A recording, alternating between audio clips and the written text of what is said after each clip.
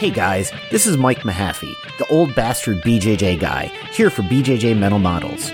Back in my day, we had to walk uphill in the snow both ways to get to the academy just to learn some crappy technique from a random purple belt.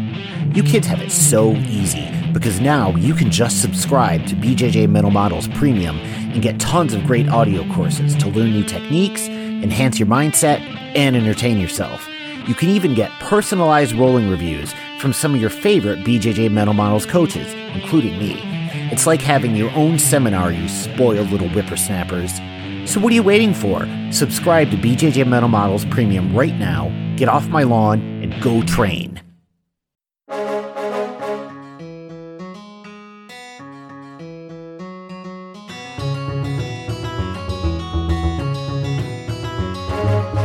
Hey, welcome to BJJ Mental Models episode 62. I'm Steve Kwan. I'm Matt Kwan. And I'm Rob Bernacki. He's back, guys, by popular demand. Actually, nobody demanded it, but we're still glad you're here. I'm glad to be here too. Do we need to introduce you again, or are you? I mean, if you want to. Sure, I would love to. So, Rob Bernacki is Matt's instructor. Rob, his backstory, as far as I know, and I'll tell the lore as best I can. Rob was born weakly and sickly, unable to do a push-up, could not run up the stairs, fainted at the sight of blood. And then I invented leverage. Yeah. He basically started jiu-jitsu, but due to being such a weak little bitch, he couldn't do it. So he invented a new variant of jiu-jitsu based on alignment, which is, jiu-jitsu was already intended for the weaker man, but even inside that bucket, if you're like the weakest of the weak, then leverage is for you. And so, of course, Matt and I, the Kwan family, we have learned these techniques from the master and we pass them down to our listeners. And for the low, low price of $150 a month, we would gladly distribute this knowledge to you, as long as you don't share it with outsiders. Yeah. I guess that kind of relates to the topic of this episode. Somewhat. Do we want to actually introduce who you really are, or do we just want to go with that narrative?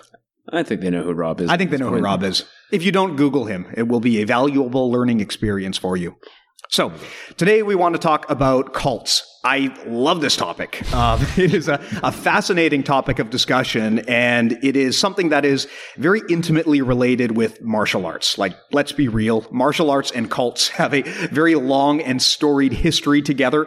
As long as people have wanted to learn how to fight, they've found ways to take this knowledge and form cults out of it, create leadership structures, and a lot of the time, these are created for the benefit of the master. The reason we're bringing this up is because even in a new age martial art like Brazilian Jiu-Jitsu, you still do see this. You still do see a lot of cultiness within these martial arts sects. Now, the thing about cults, when people talk about cults, usually they're thinking about things like Heaven's Gate or Jonestown or something like that. And Scientology. And we've kind of been conditioned to think that like a cult is going to consume your life and take all of your money and then make you kill yourself. Like that is a cult dialed up to 10 out of 10. The reality is that a cult can actually be a lot more mild and a lot more subtle than that. So people don't like to be told that, hey, you're part of a cult, because that makes you think, are you calling me a Scientologist? But you can be part of a cult without being invested to that degree. The definition of a cult really is just a group that exercises undue influence over its members. So Wikipedia says, in modern English, a cult is a social group that is defined by its unusual religious, spiritual, or philosophical beliefs, or by its common interest in a particular personality or object or goal. The sense of the term is controversial, and it has divergent definitions both in popular culture and academia, and it has also been an ongoing source of contention among scholars across several fields of study. It is usually considered pejorative. Usually. I found that pretty funny. So the main takeaway here is that a cult does not have to be some massive Illuminati organization that sucks you in and takes all of your money and never lets you leave. It can just be any organization that you work with in your day-to-day life that is exerting more influence over you than they have a right to do. I mean, a lot of businesses, a lot of companies, jobs that you might have, you could be working for a company that employs cult tactics. And to that point, not all of these organizations are necessarily inherently bad. I mean, a lot of groups that are culty ultimately do good work. But the problem is that they are using techniques that basically require you to turn your brain off to some degree. And even if they're doing good work right now, that doesn't mean that the next leader who takes over is going to share those morals. And if you're not using your brain to critically think about what you're being asked to do, it can become very dangerous very quickly, and it can be hard for you to disentangle yourself. I mean, I'm sure that Matt, especially, who is really a student of history, can think of some great examples of situations where maybe a cultish organization didn't start out that bad, but they got real bad as soon as there was a change in power. I mean, are we talking about... You tell me what you think we're talking about. I mean, if I'm not a history expert, but it sounds to me like you're describing NASA. NASA? Oh God, here we go. No, but I mean, if you look at like a lot of organizations that have very rigid control and power structures, the problem is all it takes is one bad leader, and then the whole mission can change, and there are no checks and balances to force things back onto the right path. Yeah. Any other thoughts? Well, I think the main... We're done the episode. Yeah. Well, no, I think the main thing about, and like the reason we're talking about cults is despite the fact that there's occasionally benign influence or positive influence with organizations that use some of these tactics, the incredibly dangerous thing about either an organization that does use these tactics or more so some of the individuals that end up falling sway to these tactics is it does compromise critical thinking. It does compromise the ability to actually show any kind of judgment. And like we are in a period of history where people are not using very good judgment, and like this sort of lack of critical thinking is on the rise. People are being influenced by demagogues and dogmatic political groups in a way that I would say for the first time in my life, and I'm in my 40s, where I would say that my life for the most part was the world getting better. Like when I was young, communism was on the way out, freedom was on the march throughout the world. There was a sense that actual progress was being made for human rights and democracy all over the world. And that is actually starting to go backwards right now. And it's due to the fact that a lot of people do not have the ability to discern good information from bad. And both cults and conspiracy theories, which I think we're going to touch on a little bit, are a way of compromising people's ability to think critically. And they're vulnerable to that for a couple of reasons that we'll probably talk about fairly soon. But I think that's incredibly dangerous. Yeah. It's interesting because when I was growing up, I mean, you're always going to have people who disagree, and that's awesome. Like intellectual and respectful disagreement is really the way that you advance good ideas. You put ideas against each other, and ideally the better one wins. But it used to be that people would agree on... So let me just go, for a better idea to win, the people listening to the idea have to be educated and intelligent enough to recognize a good idea from a bad idea. And a lot of people nowadays don't. Simplistic arguments really hit home with rubes. And that's why you get the level of misinformation getting out into the world that it is right now and causing people to behave in really stupid ways. Well, let's maybe talk about that a little bit. You see these people who join groups that from the outside, we can tell are pretty clearly either cults or have cultish aspects. As an example, and to give an example of how cults are not necessarily always totally bad. I mean, for a lot of outsiders, let's be real, they think that what we do for Brazilian Jiu-Jitsu is a total cult. Yep. A lot of our family members effectively think that we act like we are members of a cult. So I guess the question is, what is it that makes people vulnerable to getting into these organizations, Rob? I mean, we see people who are in these groups and we think to ourselves, I can't understand why anyone would do that. But there are reasons why these kinds of groups are attractive to certain people. What are kind of some of the reasons why someone would want to get in bed with one of these organizations? Well, so, I mean, in my experience, when I say experience, I mean studying a little bit of this stuff, but also just seeing the kind of people that are drawn to martial arts in general. And like, I'm a lifelong martial artist. I started... And a lifelong cultist. Yeah. And I started when I was 15 in Taekwondo. And so like, I've had a lot of interactions with a lot of different people across the board in martial arts, whether it's the traditional martial arts, which tend to be, I would say, much more culty because they continue to exist in the face of like overwhelming evidence to the contrary of their effectiveness. But I would say that there are two major things. So in martial arts in general, and like let's say lower tier cults, not like Jonestown, not like Scientology, but basically you're looking at damaged people who are seeking belonging. That's kind of the first pathway. And that's like the really heavy cults. That's really how they grab people. Like if you're going to get caught up in Scientology, it's going to be because you got some problems in your life. You're basically broadcasting that to people who are like, cult recruiters, people who are intelligent enough at spotting a vulnerable individual and then offering them solutions to problems. So that's like, I would say the first bit is like vulnerable people who seek belonging. And it's the same for martial arts, right? Like somebody who was bullied in high school or elementary school or whatever, and, wanted to be more empowered, wanted to have the ability to, whether it's protect themselves or just change their personality, change their attributes towards the world based on a feeling of power, can be drawn into a martial art that's culty, because rather than promising effectiveness, which like the thing that saves jiu-jitsu from becoming too culty is the fact that you've got to prove it. Mm-hmm. Whereas the sort of guys who are like, man, I was bullied in high school and I want an answer for that and I want to be able to beat people up, are they really willing to do the work of doing, whether it's jiu-jitsu or boxing or like actually going and stuff, like the hard stuff? Or are they going to go and do yellow bamboo or like, certain branches of Wing Chun or karate or Kung Fu where it's like, you don't ever actually spar, but the teacher tells you it's so deadly. In fact, it's so deadly, you can't even use it in the UFC. Like all that kind of horse shit, right? And so like, if you're the sort of person who is vulnerable to that, then you're actually much more likely to go into these horseshit martial arts than a real one.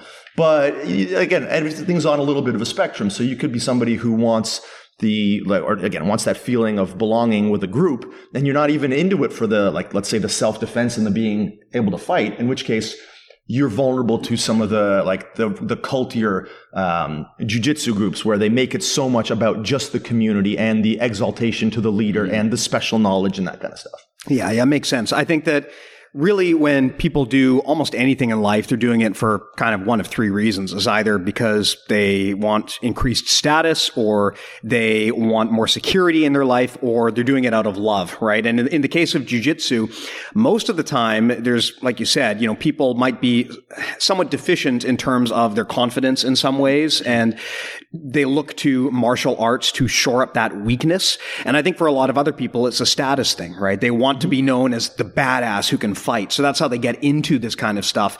And these are strategies that cults actually often exploit. If you look at martial arts that use maybe more shady tactics to recruit, they will often use tactics like this. Like if you go to a jiu-jitsu school or you go to a kickboxing school, it's pretty clear that you're going to have to put in the work. That's what makes that stuff work. Mm-hmm. But when you look at the martial arts that are more culty and that are basically trying to deceive you, they want to convince you that it's actually easy if you have the secret knowledge, and only they have the secret knowledge. Like a perfect example that I can think of is what we were just looking at, which is that Ari Bolden first strike thing. Now, I wouldn't necessarily say that Ari is a what they're doing is a cult, but on the other hand, what I would say is that if you look at their material, they're making it sound like they use a lot of cult tactics. They definitely do. Yeah, they're making it sound like, look, you don't really need to actually put in the hard work, and you don't really weekend courses. Yeah, you don't need to really actually train. That's just, those guys who train 8 hours a day for 10 years, that stuff doesn't work on the streets. You only need to know 17 things that are super, super, super easy. And you know who's got that secret knowledge? Me. Yeah, we've got that secret knowledge. So that kind of strategy is something that cults often use, is they will sell you a solution that is easier than the real answer, which is usually, unfortunately, hard work. So that's something I actually wanted to bring up, is that, we're talking about what leaves people vulnerable to, whether it's recruitment or even just like falling down rabbit holes. YouTube, unfortunately, is a very potent tool for like radicalization, and the vulnerability point that comes with that is this idea of unearned superiority, right? Like we talked about first strike. Like you could learn to fight by taking jiu-jitsu and boxing, and it'll take you 5 years. Mm-hmm. Or you could get this thing that allows you to be a Shanghai gangster fighting expert in a weekend. And it's the idea that you get something, a sense of superiority over others that isn't earned. Yeah, right? yeah. And that's whether it's an cults, easy whether answer. That's it's what's an appealing easy about answer. it. Like there's a saying which is for every complex solution, there's a simple answer, and that answer is always wrong. Yeah, right. Yeah. But there is a group of people, there's a vulnerable segment of the population. I like to call them morons.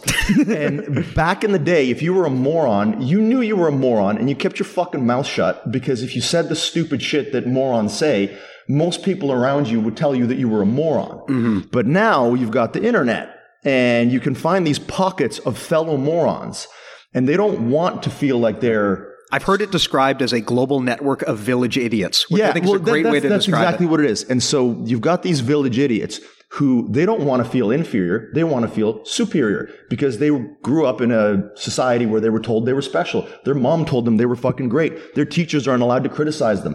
They don't even give out A's and B's anymore. It's like extending and like all these bullshit terms.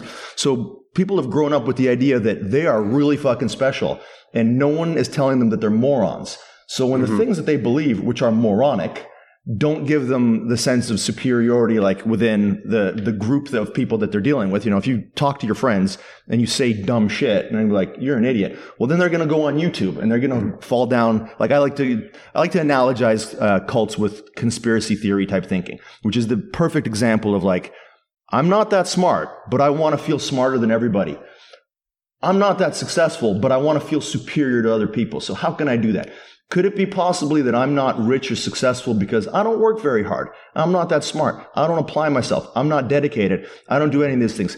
No, the more reasonable explanation is that the Bilderbergs are keeping me down. Mm-hmm. And there's a giant conspiracy against really smart people like me. And also because I'm one of the few people who actually knows about the conspiracy and realize that there's that second like reinforcement of unearned superiority.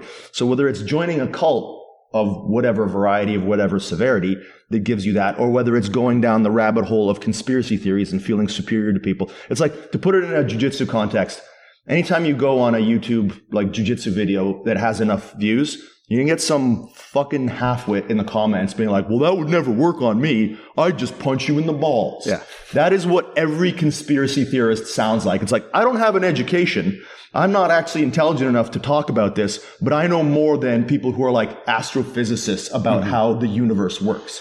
Like the world is flat. Like, Yeah, a lot of the ways that cults get people in the door is they refute the answer that success comes through hard work. They claim to have some knowledge that is the easy path. I mean, I gotta quote Star Wars in every single episode, but there was, in one, I can't remember if it was the movies or one of the books or something, but there was some parable about how like the dark side is attractive because it's easy. It promises the easy answer to you, whereas the light side does not promise an easy answer. It promises a hard answer. But the hard answer in theory should always win out. So because like I'm a bit of a Star Wars fan.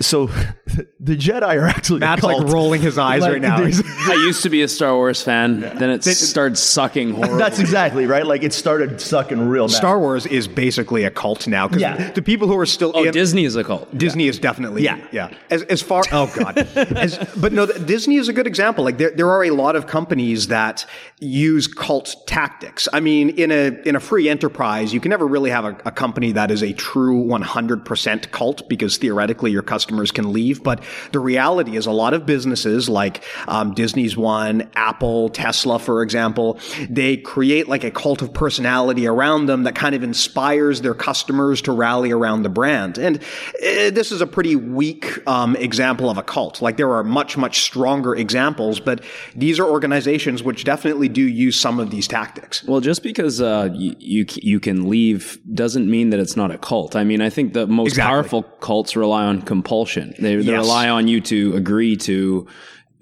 it and dedicate yourself to the cult, not just being forced to. It's not like every cult you're forced to stay in, you're not allowed to leave or they'll shoot you. They make you choose. Usually through brainwashing. It's a matter of just continued escalation. We are actually going to talk about this, and maybe that's a good segue to talk about some of the different ways that cults operate. Now, some cults, the really bad ones, will basically check all of these boxes. Some cults that are a little bit milder, like Disney or Apple or Tesla, they will check maybe one or two of these boxes. But this is a pretty good indication as to the quality of the organization that you're interacting with. If you listen to this and you think, holy crap, this group that I'm part of checks all of these boxes. Like, there's a good chance that you're probably into some bad shit. and the reality is a lot of these organizations, they don't exist to help you or make you better. They exist to enrich the master. That's part of the reason why cults are shitty, is because they're basically influence mechanisms that exist to prop up the person who created it. They're kind of like giant pyramid schemes in that way, right? Where all of the benefit funnels to the person at the top at the expense of people on the bottom. So one of the things that's interesting that I've noticed in a lot of different types of cults is that one of the first things that cults will do is they'll establish an initial act of dominion over you. Like, they'll do something to show that they're the ones who are in charge. Like an example, there's a they'll make you buy a gi. Absolutely, absolutely. Well, no, even beyond that, and it's a good thing because you fit in and you look the same. Well, even it's funny you mention that, because I want to give this exact example. Even before they make you buy the gi, they will make you bow to the master, and this is one of the things about martial arts that I absolutely cannot stand. I mean, we've already talked in the past about the Gracies and all of this, but talking about Helio's picture, right? Or Carlos or whoever. But, you know, when you walk into the gym and you're asked to bow to the master, you don't even know who this person is. You don't know what they represent, but you walk into a building and the guy says you have to bow, and there's 30 people standing there watching you to make sure you do this. Yeah. They've created a situation where it is socially awkward now for you to say no. Yeah. And herd mentality. Yeah. And so most people will go along with it because they think, well, look, I just want to make these people happy. What harm can it cause? Exactly. But what that does is it sets the tone of your relationship. It's like an abusive relationship, right? If you get a new partner and on like the second night that you go out on a date with them, they punch you in the face but they're able to convince you to stay with them. They've already demonstrated that they dominate you, and you'll do whatever they want, and there's nothing you can do about it. That's basically what bowing to the master means. Now, that might seem like a small initial first act of dominion, but then they're going to upsell you on the gi. You mean punching someone in the face is a small? I meant bowing to the master. Yeah. But then, they're going to upsell you on the gi. And then before you know it, some organizations might not go that crazy, but some of them might, and once they've established that they have dominion over you, it gets easier and easier to ratchet up the control mechanisms down the road. Some schools, there's actually a really, really famous martial arts cult called Chung Mu Kwan, which I love because it's got my name in it. But basically, they're like this. Is it Yellow Bamboo? I don't know, but there's some like. I've never even heard of that. Oh, what is that? It's like another shooting chi at people kind of thing, where like there's no touch falling down. Oh, no. Yeah, touch. no, I don't. Those videos are crazy. Yeah, I don't think it's like that, but it was some martial art that actually really caught on fire in like the 80s or the 90s in the US. And one of the things that they would do is when a student came in for the first class, they just beat the shit out of them. And if you think about it, think about the power that has. If you beat the shit out of someone and then you sign them up afterwards, and of course they're going to sign up because they're terrified of you, you've basically set the tone of that relationship that they own your ass and there's nothing you can do about it. And at that point, you are no longer a free agent. So that initial... And that's... So just sorry to cut you off, but relative to jiu-jitsu, I think it's important that we bring this up, is that a way to recognize that kind of thing is, like, obviously when you're rolling as a beginner, anyone can beat you up, right? Like, one of the reasons that shady jiu-jitsu instructors with like crappy credentials can succeed in small towns is because even if you're the level of a shitty blue belt, if you live in a town of 10,000 people, you can still, like a shitty blue belt in a town of 10,000 people is still the toughest dude in town. So like the way that these guys go about doing things is through physical dominion. A way to recognize that this is a real problem is if you've got somebody who, even outside of just like rolling with people a bit rough and maybe beating them up, is when they demonstrate techniques. Because like, I've done a lot of martial arts. Even before I did Brazilian Jiu-Jitsu, I was learning forms of Jiu-Jitsu that involved submissions and stuff like that. And so I've seen instructors who, when they apply a submission in demonstration, even if they're just, whether it's doing it in front of a class or even if you just take a couple of students aside and you're making corrections for them, when he holds a sub on you and he cranks it a little bit and you tap, and he's still cranking it a little bit just to show that extra little bit of physical domain. Like if you've got an instructor like that, even if there are let's say he doesn't make you buy a gi. There aren't some of the other red flags, some of the McDojo stuff, but you got a guy who does that kind of thing. That is a massive, massive red flag as far as, like physical dominion, cult tactics type stuff. Yeah, absolutely. That attempt to kind of show physical dominance is a massive, massive red flag, probably above and beyond almost anything we've discussed in the past. Now, that's not to be confused with showing up on the first class and just getting handled. Like that's just the side effect of a martial art that's actually effective. But it's one thing if you are being made an example of. That's very, very scary. And this exists in much more subtle ways in the real world. This is a very, very common tactic in the business world where if you are in a negotiation, the other party will intentionally show up like 30, 60, 90, 120 minutes late to the meeting and they'll make you wait. And they do that because they're demonstrating that they're the one in charge and your time is of no value by making you wait and sit there. Because once you've already made that commitment that you're willing to sit there and wait for 2 hours for this person, then I mean, what else? You know, who you basically know who's leading the conversation. So wait, you're saying that Brazilian time is actually a cult strategy? That's the first time that's occurred to me. Like, you know, the instructor shows up 30 minutes late and a bunch of guys are standing around waiting for him. I think in that case, it's more laziness. But actually, there's a great example of this in Steve Jobs' biography where there's a story of some executive that tried to do that to Jobs and basically said, I want to show this Jobs guy that I'm the boss. So he showed up late and then Jobs just said, okay, we're going to start the meeting without that guy and just cut him out of the whole thing. Yeah. That is the right response to do. If someone is late to a meeting like that, you just either get up and leave or you just move on without them. And you basically just say, okay, we don't need that person, because that is like a 101 tactic on how to dominate someone is just to not respect their time. For sure. And it's interesting that since we're talking a little bit about jiu-jitsu in this one, I used to have, it's not like this is a jiu-jitsu podcast. Yeah, exactly. I used to have this, I guess you'd call it a policy, although it's not something I ever thought of. It's like, if I don't make this like a big deal about someone showing up late for class. I'm always on time. I've had people be like, man, it's amazing. And the whole time I've been training with you, you've never shown up late for class. I'm like, dude, if you showed up late for is high here. Yeah, why is that impressive? You know, like if you showed up late for your job, you'd get fired. I'm showing up on time to my job. That's not like a big deal. But there's a lot of schools, or there are a lot of schools that do the, like, you know, if you show up late, you got to wait for permission to step on the mats, or you got to do burpees, you got to do shit like that. It's like, dude, you're an adult, you're paying me to be here. That's another like prime example of like cult tactics, like again, dominion. But flip the other way, when people would show up late, what I used to do is like, oh, they were 10 minutes late, no big deal. I'll show them what we were just working on because they missed the beginning of class. They missed the instruction. I don't do that. Now I don't do that at all. Now, there's got to be consequences to your actions. Exactly. There's got to be consequences. Dude. So now you just wait for the next thing.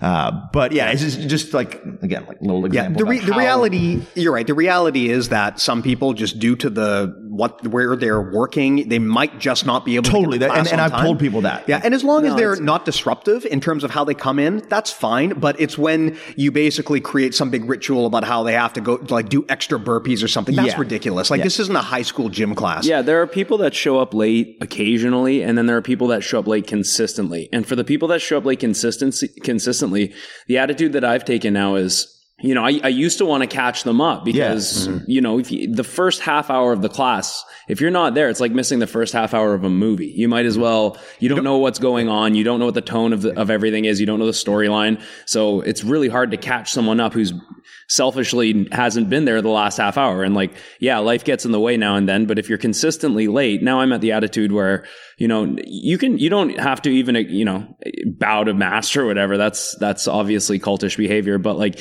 just join in the class and try to basically, you're on your own, like watch, and don't even join a group of 2 as a group of 3 and then ask them to show you, because now you're taking away their time. They were there. They learned it, right? If you're going to show up late, don't be joining a group and saying, okay, what are we doing? Like, watch. And you're now you have the task to sort of... The group does not exist to catch you up. Exactly. So you wouldn't just walk into a movie 30 minutes in and shout to the theater, hey, can someone catch me up? Who can fill me in? Sorry, I got stuck in traffic. Can we just pause this and can someone explain to me what I missed? Exactly. And you don't want to take away other people's, you know, repetitions as well. And they might not be certified instructors. So for them to show a technique might do everybody in the group harm, right? Yeah. So it's, you know, if you're going to show up late a half hour, you know, empower yourself, watch people, what they're doing, and then try and fit in as seamlessly as possible. Don't be wasting anyone's time and sort of take ownership for yourself. Yeah.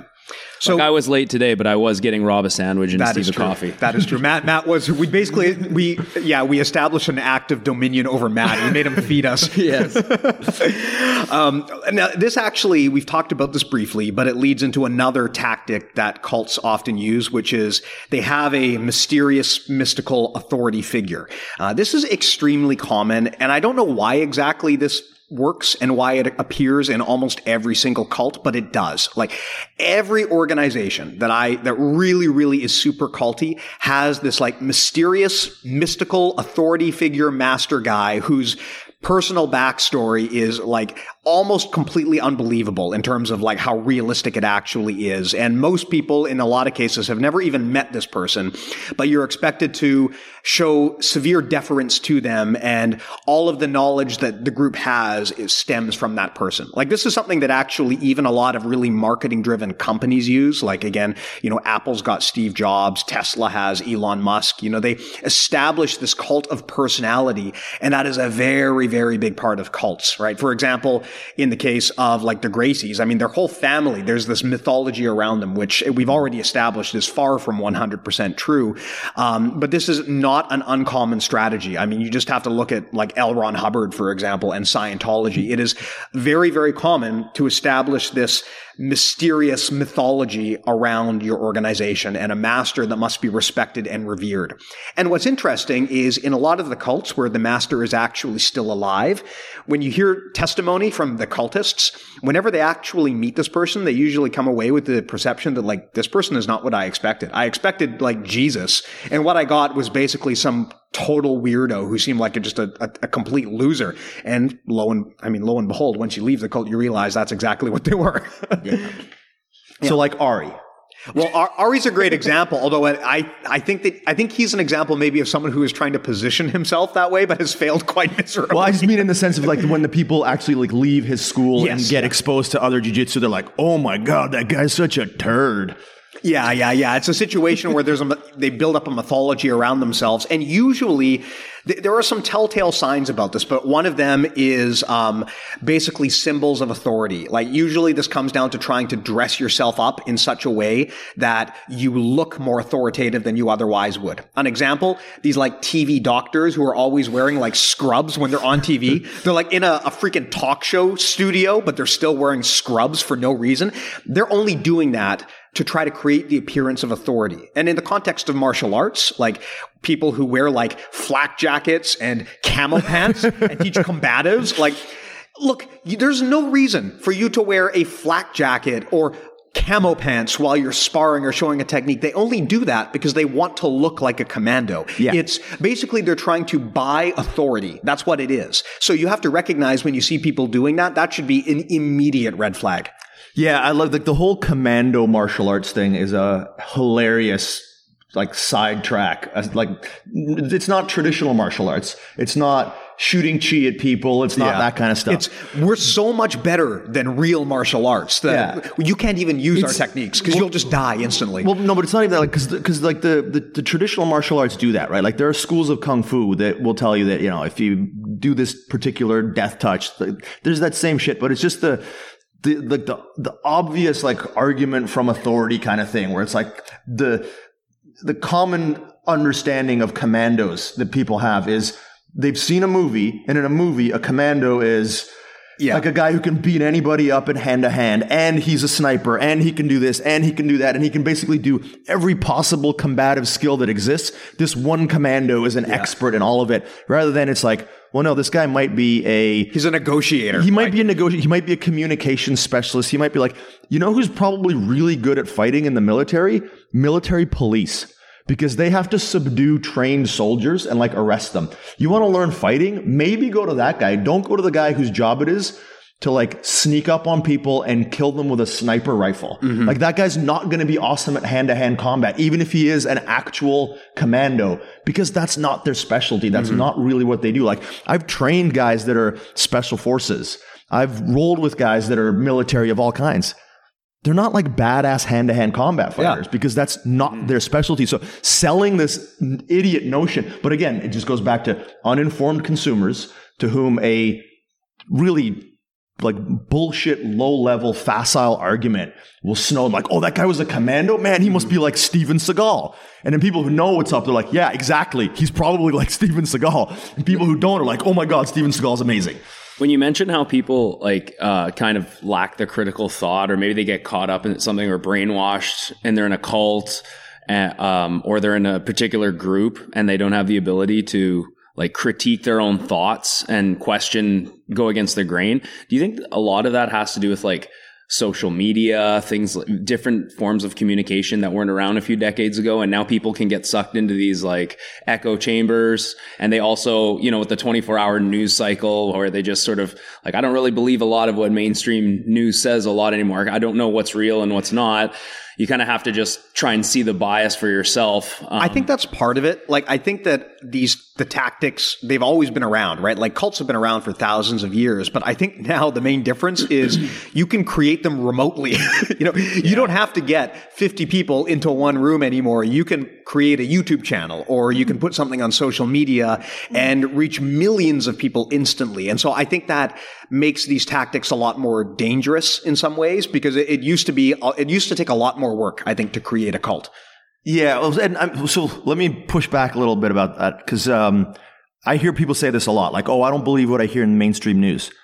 And then what is their news source? It's fucking Alex Jones, or it's Fox News. Mm-hmm. And they're actually drastically less informed than somebody who just watches a regular mainstream shitty news organization. Like, there's independent news out there, but I find 9 out of 10 times when people say they don't pay attention to the mainstream news, it's because they've gotten into an echo chamber and they only get their news from that echo chamber. And what they see in quote unquote mainstream news disagrees with their echo chamber. So now they don't believe anything that comes from what are actually far more legitimate sources than their little like bubble, like bullshit propaganda organization that they get their news from. Well, that's a great transition into one of the other tactics that a lot of cults use, which is they have secret knowledge. Almost every organization that is somewhat culty is going to have this. Basically, they've got incredible tactics and tricks and techniques that will change your life immediately. But there's a few things that you can kind of identify as red flags right away. One of them is that they're deceptively simple and appealing. So the examples that you provided, Rob, are a great example, because in the real world, usually the right answer is work hard. That's normally how you get what you want. I wouldn't even say usually. I would say like almost all the time. 99.9% of the time. Or in the case of critical thinking, it would be think hard. Yeah. But what a lot of these cults will do is they will sell you a simpler solution. They'll say, hey, we've got secret knowledge. You actually don't have to do all of that research. You actually don't have to spend 5 years on the mats training. We've, through decades and decades of passing down and refining these secret techniques that can't be shared with anyone, we've figured out a way to shortcut the system, and we can get you the same results much, much faster, but you can't tell anyone, and you got to join our group. This is very, very appealing because it sounds easy. And shortcuts are appealing no matter what. And there are real shortcuts. There are real shortcuts. Yeah. And that's the thing, right? A lot of the time there are real shortcuts. And that's why I think these tactics work, is because sometimes it's hard to tell if it's a legitimate shortcut or if it's not. So something actually, I guess we didn't get a chance to touch on this, or I forgot to mention it, is one of the main reasons that these, whether it's cult groups or whether it's like conspiracy theories, whether it's dogmatic, religious or political groups, one thing they do exceedingly well is they identify a real problem. Mm-hmm. And like people who think that they're too smart to be sucked into a cult or become a dogmatic, like doctrinaire political operative or whatever. People who think they're too smart for that, the gateway is always a real problem. Yeah. That is, it's a bit of an intractable one. It's like, man, this sucks. This is obviously a problem, and things aren't being done about it because it's a bit of a complicated problem. Mm-hmm. And then they start to offer one reasonable and realistic critique of that issue.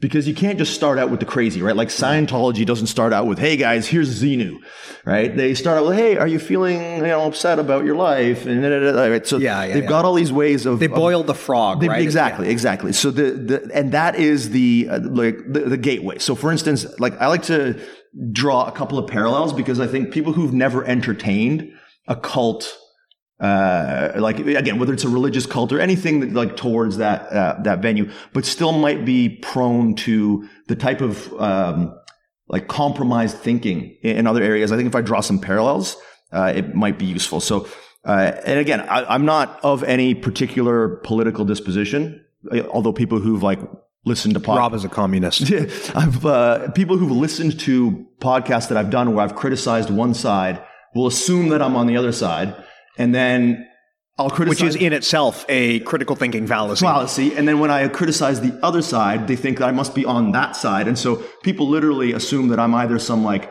total far right or total far left when I actually don't fall anywhere. You're just totally far out, man. Yeah, exactly. So, like a good analogy would be like like let's say you're a conservative, right? The basic definition, I think most people would agree with, of a conservative is somebody who believes that they should stick with older methods until newer methods are tested and proven better, right? Like you don't want to try some fancy new shit until you're definitely sure that it works better than some old shit. It was why you'll see pushback against any solution that's offered for climate change because, well, we don't know that this is going to work better than what we've got right now. Yeah. Good example, right? So, and there are a lot of people who come by their conservative leanings or their conservative disposition very honestly. Like they're like, you know, sometimes this stuff works. There are things that I'm conservative about. There are certain things that I definitely believe we're moving too quickly on, and until it's actually proven to be a solution, I don't want to go in that department. But they're not dogmatic about it. They're not like everything is better if it's this. And then you've got like the culty side of like dogmatic right wingers, where it's like they argue for drug prohibition and the death penalty, even though those are things that have been proven empirically not to work. So now you're a conservative. You don't want to try something new, but you're defending the thing that absolutely doesn't work, right? Things like deregulation, regardless of consequence. Like deregulation is always good. No, deregulation is sometimes good. There's a lot of stupid regulation. The government does a lot of dumb shit. But if you can't see that some regulation is really necessary and you're just dogmatic about it, you're basically falling prey to cult thinking, right? Like supply side economics absolutely doesn't work, but it's like a tenet of dogmatic right-wing ideology. So you can be a conservative and you can be an intelligent human being who thinks for themselves, because some people are right when they're offering conservative solutions. Flip side of that is, you know, the definition of a progressive is you believe that you should change antiquated, failed systems to create a society with an equal playing field that allows all their citizens to flourish. I think that's a fair description of a progressive, right? Mm-hmm. So you could, again, believe that, hey, you know, there are certain aspects of, or so there are certain populations in certain societies that are disadvantaged, and you want to create an equal playing field by creating opportunities for them through education, through like obviously all kinds of different things. But then you've got dogmatic left-wingers who will actually argue for communism. So, you know, you believe that society should change and antiquated failed systems should be discarded, but you're arguing for communism. Yeah. Right? Like you believe in speech and thought police, right? Eliminating merit, right? That kind of stuff. So if you find yourself on that side of the spectrum, then you're basically, your thought process is compromised. You're no longer able to see effective solutions from different sources. You're only able to see solutions from your sources. Yeah, this is a common way for people to slowly but surely shut down your critical thinking process, right?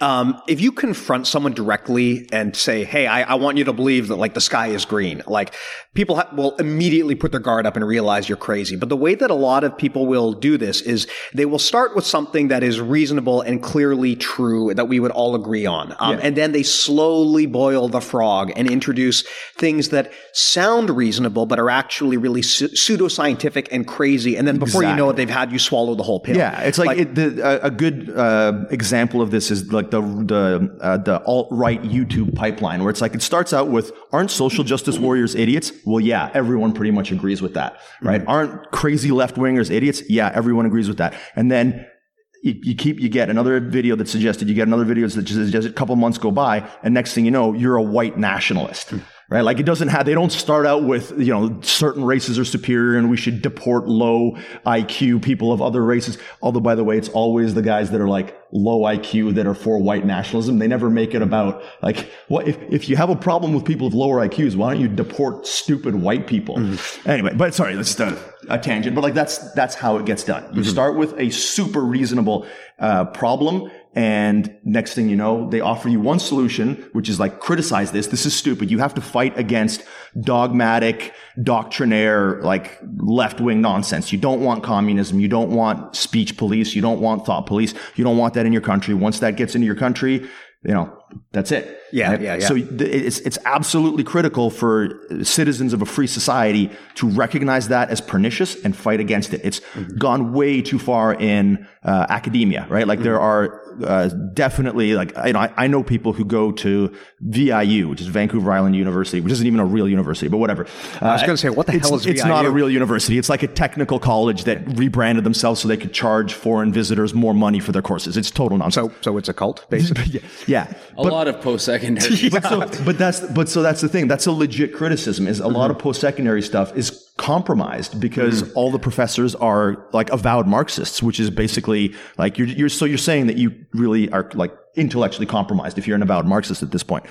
But the fact that that's bad doesn't mean that the alt-right guys are right about anything else, because they're pretty much wrong about everything else. So that's, again, like it's an insidious stepping stone to stepping stone to stepping stone. So sorry, that's so this actually ties into something else that I wanted to kind of talk about, because you brought up a good point, which is a mistake people often make is, just because I'm against one thing, that doesn't mean I necessarily support the opposite. Yeah. So this, I know how much you love wedges, man. So we should probably talk about what this is called in like the political world, which is a wedge issue. So for those who haven't actually heard what this means, it's basically a strategy that people use to segment a group. So they might say, like, look, I know everyone has 100 opinions on different things, but we believe that if we can convince enough people to get behind us on this one item, we can effectively cut the group in half and move all of these people onto our side of the fence, regardless of what they believe elsewhere. Sounds like you're talking about American politics. Well, it's just super binary. I mean, you hear about American politics is a good example of that, because there are only two parties. And that's why you get situations where, like, the Republicans might adopt something that actually sounds really progressive, or the Democrats might adopt something that sounds really conservative. It's because those labels don't mean anything anymore. It's just they identify wedge issues that can strategically move people to their side, to the other side. So cults use wedges. Basically, the cults use wedges all the time. One of the things that a cult will try to do is they will basically use their knowledge as a wedge to separate you from the rest of society and your support network. That is why when you look at a lot of cults, what they'll do is they'll try to disassociate you from your friends and your family. Because first it starts off with, oh, we've got this great knowledge, this great secret knowledge, and which, as Rob has established, like, it starts off sounding reasonable, but then it gets very pseudoscientific and crazy by the end of it. But once you've swallowed all of that, now all of your friends and your neighbors and your family are going to think, why are you believing this crazy stuff? And that's when the wedge starts. And then what the cult tries to do is put in that wedge so that you fall on their side and not on the side of society. And that's how they start to create these insulated groups that believe crazy stuff. Yeah, that's why I think that, like, social media is a huge medium for that, because it definitely because is. You can see in real time people's actual opinions, and then for some reason, because we're not face to face having an actual conversation, we're just civility reading each goes out the door. Yeah, we're just reading each other's text, so you can perceive anyone's comments any which way, or if someone posts a video that you find really, disturbing, and then you immediately now you think of that person slightly differently, just automatically. And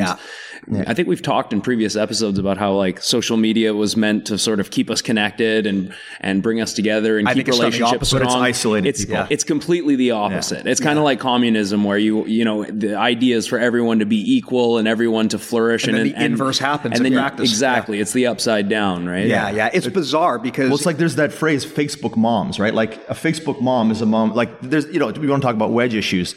The fact that the pharmaceutical industry does shady stuff and is responsible for bad things happening, that's a great wedge issue, because you start out with a super reasonable thing, which is like, maybe there shouldn't be such a strong profit motive for certain things. Maybe this shouldn't happen. Maybe that shouldn't happen. And then a year down the road, you've got a fucking anti-vaxxer who believes in homeopathy, right? So so that's actually an important thing to understand, is when you are being wedged, both in jiu-jitsu and in real life. It's very important to understand. So, like, I'll give a jiu-jitsu example of a wedge issue. The goddamn knee reaping rule, right? Like, the IBJJF has 40-year-old hobbyists convinced that if somebody puts them in a heel hook or sorry, not a heel hook. Their leg is going to disintegrate. Their leg is going to disintegrate. Hey man, ask Cub Swanson.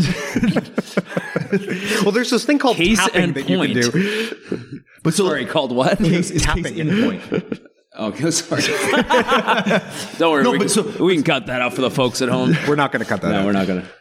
I leave in anything that will make Matt look stupid while cutting out things that make me look It's pretty easy. It's pretty easy. Yeah. Sorry. Well, but that's the level of argumentation that people will give. It's like, well, I can give you one example of a guy blowing his knee out in this situation. Yeah. Like, yeah, because he did the absolute wrong thing and took his own health into his hands and put it in jeopardy, and you get the result that you got. And there was no heel hooks. There was no, and that tends to especially happen to people who have not trained with knee reaping because they don't know what to do. That's usually when you see people blow out their knees because they try to roll the wrong way or do something incredibly stupid. Yeah, but it's a wedge issue. So you got people who are like IBJJF people who only follow IBJJF rules, who don't actually have the necessary experience with any other aspect of jiu-jitsu, and again, like their thought process is compromised because of the fear-mongering that has gone into it. Right? Mm-hmm. Yeah. And then I think another example that almost everyone can relate to when it comes to wedge issues in jiu-jitsu is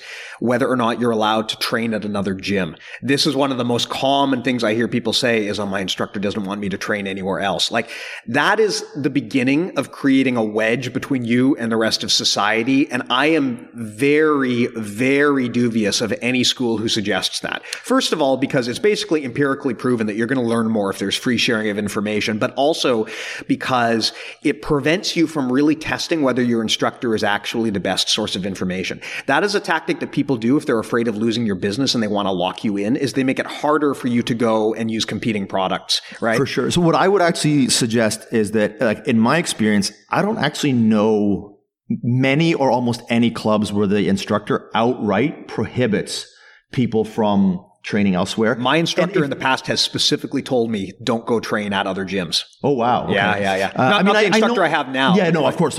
No, the instructor you have now actually told me to not train at other gyms, and that's why I left. But you stayed there. But it's the same thing, though, right? Like, if that should be, if someone ever tells you, like, don't go train at another gym, probably the first thing that you should do is go train at another gym. Yeah, but so I think what they actually do that's more insidious is they won't outright state it. They won't say it. They certainly won't say it publicly, or they'll privately state it, because I have, like, there's a gym on the island that is a Gracie, Hoist Gracie affiliate. And the guy will never admit that he prohibits his students from training elsewhere.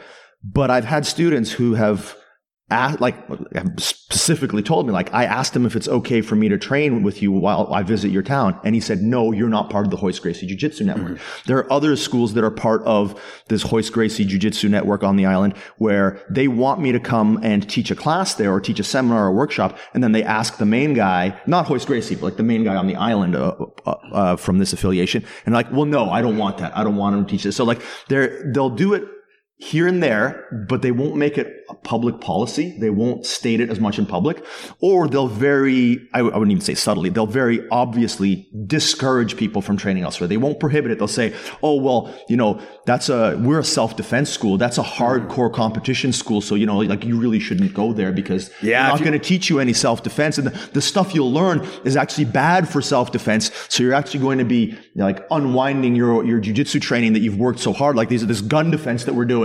It's going to make you really necessary on Vancouver Island, where it's a retirement community. Mm-hmm. But anyway, well, that's another reason why people create these wedges, because if you have been separated from the rest of your support network or from competing ideas, it's a lot easier for the cult leader to prevent you from realizing that you're being fed bad information, right? Exactly. That is a very, very common tactic, is to pull you in, and then whatever secret knowledge they give you, you don't have a realistic way to validate it. Like, I mean, you look at what these like crazy no-touch guys do, and you look at that and you think, how could anyone possibly believe that you can KO someone with mind bullets? And then they act it out. Yeah, but you know what? If you're like locked in a dojo with 30 other dudes who fall over every time you shoot a mind bullet at them, and no one is questioning how crazy this sounds because you've cut all of those people out of your life. Yeah. Like, at that point, you can start to believe anything. And that's how you wind up getting these cults that fall into these incredibly, incredibly weird and bizarre thought patterns. Yeah, cults recruit in so many different ways. Like, actually, I heard from one of the female students at your gym that there's a local school here that basically advertised on social media that we're doing a women's only open mat. Come, any ladies from any school affiliation are welcome to come to our gym on this Sunday or whatever. We're going to have a women's open mat. Okay, that's great. And all these women show up. I can already tell we're off to a bad start here. And then the head instructor, once all the women got there, was supposed to be an open mat. But what he started to do was show a self-defense seminar, essentially. So it was marketed as just free training, and then you get there and he's trying to almost give you like a sales pitch, like here's what we offer. And that in itself is an act of dominion, because they've pulled you in, they've misled you, and you are still willingly sitting there allowing yourself to be sold to. So basically he's already put you in a position where the instructor here is the one who's sitting in the seat of power. That's right. And another thing I don't like was the whole women's self-defense thing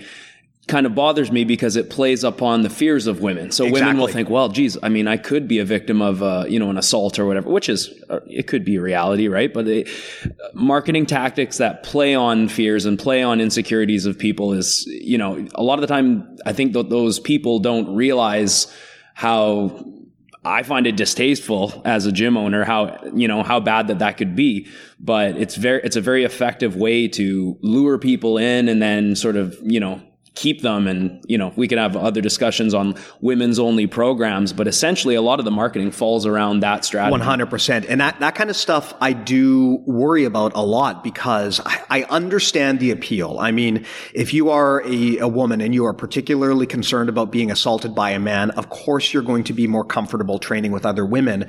But I worry too that by separating all of the women into the second group, where the level of resistance is much lower and it's more closer to like katas and drills and stuff, I kind of feel like you're not really showing people how to fight in a realistic manner at that point. You're giving people false confidence. And this is, again, these tactics kind of fall under the skeezy cult category, right? Like I think at most of the gyms I know where they teach legitimate women's self-defense, the strategy is you just throw them in the mixer with everybody else. And you just make sure that people are all educated not to be bad partners. That's not a gender specific thing. I mean, as a guy, I don't want to roll with some crazy guy who's going to slam me either. That's not a man-woman thing. It's just a common sense thing. Well, I think that if you want to have a women's only jiu-jitsu class because you have a women's competition team, that's actually a pretty good idea. That makes sense. Because then you've got what kind of body type are you going to be going up against? You're not going to fight men. You're not going to fight men. Mm-hmm. But if your interest is in jiu-jitsu as self-defense and you're in a women's only,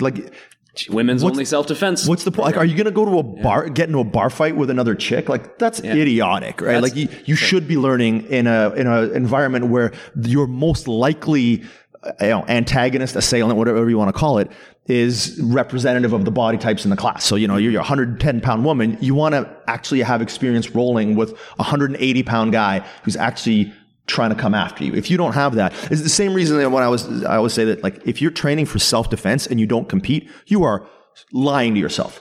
There's absolutely no way to train for self-defense without using the best single tool for self-defense, which is the adrenaline simulation, or not the simulation, but the simulation of combat that comes with a tournament where the adrenaline is such a huge part of it. The fact that it's someone you don't know who's actually trying to get you, not your buddy at the gym who's throwing a simulated strike so you can do Gracie self-defense move number 5, right? A lot of people are lying to themselves when it comes to self-defense training. If you want to do self-defense training, do MMA, do boxing, do jiu-jitsu, do wrestling. If you're not doing that, you're not really training self-defense. We've talked before about how MMA, I think, is probably the best form of hand-to-hand combat. Absolutely. That you could learn and that will simulate that, all the different level changing and grappling and then you're striking and you're fighting and the adrenaline and all that stuff. But I think, we were talking about women's self-defense programs and things like that. By shielding women from having men as training partners, but yet you're still saying that it's a self-defense thing, it goes back to that whole trying to give people things without making them work for it, or without forcing them into a, unearned superiority, into discomfort in order to grow, right? And I think a lot of cults will also, they'll do that. You'll walk into a cult, or walk into a school, and I've been to multiple either taekwondo or karate schools, and it says blatantly on the side of the wall, for some reason I see this phrase at multiple schools, it's our goal is black belt excellence. I've seen that before. Like your path is the black belt, or your goal is the black belt. Exactly. Really? It's like, so you're putting the end goal to somebody before they've even had their first lesson. They're going to walk in and they're going to read that and be like, oh, that's the goal, is to get my black belt. It's like, shouldn't your goal be Kaizen and just every day trying to improve and become more knowledgeable and realize that it's not about the belt. It's more about your skills and your merit. But putting that whole black belt before everything, or even, of course, we don't even have to talk about how ridiculous it is to give kids black belts or to have like junior black belt programs. Basically, not only does it devalue the actual rank of black belt, but it just puts the end goal before the work, which is, I think a really good way. Parents come in and they think like, oh, my kid could be a black belt. Like, okay, like, yeah, I'm going to buy into this. My kids, and I hear it all the time from kids that cross over from other schools. And then they come to my school. They're, oh, well, little Jimmy is a black belt in Taekwondo and the kid's like 8. It's like, yeah, I'm pretty sure I could fuck him up. Maybe that's what you should do going forward. Is just smash him. Yeah, I'm a black belt. Just put him in like a rear naked and just don't let it go. Yeah. But that's actually a really good transition into something else that is common in almost every single cult, which is that there is a very clear hierarchy. And the goal is to advance up the chain and prohibit, and questioning or challenging the people above you is basically prohibited. Yeah. The presence of a rigid hierarchy is very common in cults. Like if you look at like Chung Mu Kwan or some of these martial arts cults, like it is very much a situation where like people go in there because they want to get up the ladder and get to that next belt level or whatever. And because when they do that, they will have greater status within the group. Almost all, like look at Scientology. That is a great example of where there are like classes. There's levels within the organization. And of course, this is something that is very common in martial arts. I mean, the whole belt system basically works that way. But in some martial arts, it is, and they're just more culty, and this is more pronounced than in others. Yeah, I think in a lot of martial arts schools you go to, the more that they talk about the master and the more they talk about belts and promotions, I generally find the more culty it is. When you focus on things like rank and status, in my school, I have the belts hanging on the wall so that you can visibly see the order of belts, but we don't talk about it. We don't talk about promotions. We don't charge for stripes. There are gyms out there that say, okay, you need to sign up for your stripe testing. And essentially means is what that means is you have to sign up to pay me. Yeah. And it's like, why are we talking so much about ranking? It sets the precedent that like, that's the most important part, when really it should just be about Kaizen. Yeah. So the other interesting thing that cults do, in addition to this hierarchy, they know that all of the members want to get up the chain on the hierarchy. Yes. So the way that they do that is escalating levels of commitment. Basically, they start up and there's an initial cost. And then if you want to get up to the next level, it's a much greater cost. And then by the end of it, you're paying a ton.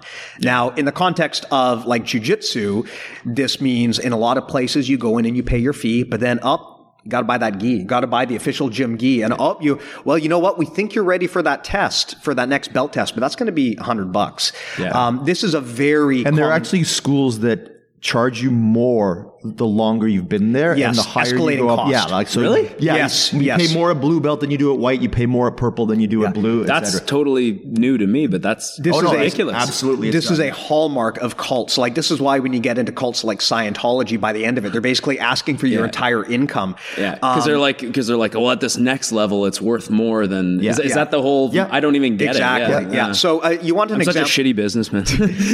Example. I don't know if you guys, Rob. I know you've heard of this because we've talked of it. There's this group called Landmark. Yes. They're basically like this personal development network. Yeah. And they're like Tony Robbins without the figurehead. Yeah. So they're basically their idea is they're kind of like one of these like Toastmasters type clubs where you go there and you learn to be the best version of yourself. But they do employ some very, very shady tactics. Like one of the things that they'll do is when you go to your first session, they'll basically just humiliate you in front of the group. And then they'll justify it by saying, oh, we're just trying to expose your personal weaknesses so you can grow. But it's like, no, that is an act of dominion. But one of the other things they'll do is they'll sell you on the first course, which might be a few bucks, and then they'll sell you on the next one, and then they'll sell you on the next one, which is triple the price, and then they'll get you to bring your friends in, and like these things are all symptoms of a cult. They will either ask for escalating money or escalating commitments of your time, and by the end of it, you can wind up basically being free labor for the cult and being free promotional material. That's a very, very common thing, and that does exist even in jiu-jitsu, where a lot of gyms will test for belts. And Matt, too, yeah, as you said, some places they will charge you more as you get further up the chain. That is absolutely a common thing. And I would actually say that when people ask you to buy their gi, that's part of this as well. They're asking you to wear their brand, but they want, in order for you. Sorry, when they they're not asking. No, they're demanding. They're demanding that you basically wear their brand, but also you have to pay for it. And then you got alternative options, like Keenan said, he'll exchange a gi. Like, I guess you have to wear. Do you have to wear a specific color at Legion? I don't know that that's the case. Like, from what I understand, Keenan is actually pretty actively trying to he's against undo this mandatory gi nonsense. He's really against a lot of the culty type stuff that we see in the Brazilian Jiu-Jitsu community. So, but didn't he? I think he said he'll exchange one gi per new student, like for an existing gi that they already have, or something like that. Well, from what I understand, he was actually doing it as a charity thing, where those gis would the traded in gis would be donated, right? Which is awesome. Yeah. And that's a much more reasonable situation than like, hey, I'm going to sell you this gi that I made for $20 and you're going to pay me $200 for it, and we won't tolerate anything but this gi in my gym. Yeah. Like, what about patches though? Because I mean, at some point, I think it's like, okay, if you like, I don't have a patch policy at my school, although I'm not totally against the idea. Like, I think you should be able to wear whatever gi you want. I understand some schools only want white gis, which I think is kind of silly because they're horrible to train and they just get brown and gray. Yeah. But I can honestly understand a white gi if you have white mats and you need to keep the mats clean. I can understand it. I don't agree because, like, so what, the mats are, they've got black scuffs on them. Like, they're still clean. You're cleaning them after class, right? No. Right? I know. I'm just saying, like, what's your opinion on, like, let's say a school had a patch policy where they must wear a patch. I don't love it, but I'm okay with it because it's less of a financial gain for the business. Yeah. Like, it's clearly not like a cash grab. Yeah, it's more like, we just want you to, like, represent. I actually don't agree. I mean, we're going to, I think, later on talk about, like, what policies do we have in place to prevent this sort of thing from happening. So we can probably save this for the discussion later on. But I just think anything where there's a requirement. Again, we're talking about dominion. We're talking about financial incentive. We're talking about conformity. If you're just like, hey, man, I got patches. If you want a patch, I'll sell you a patch. That's essentially what I have. That's what we do. Because then, and like, honestly, the adoption rate is so high that it's not worth mandating.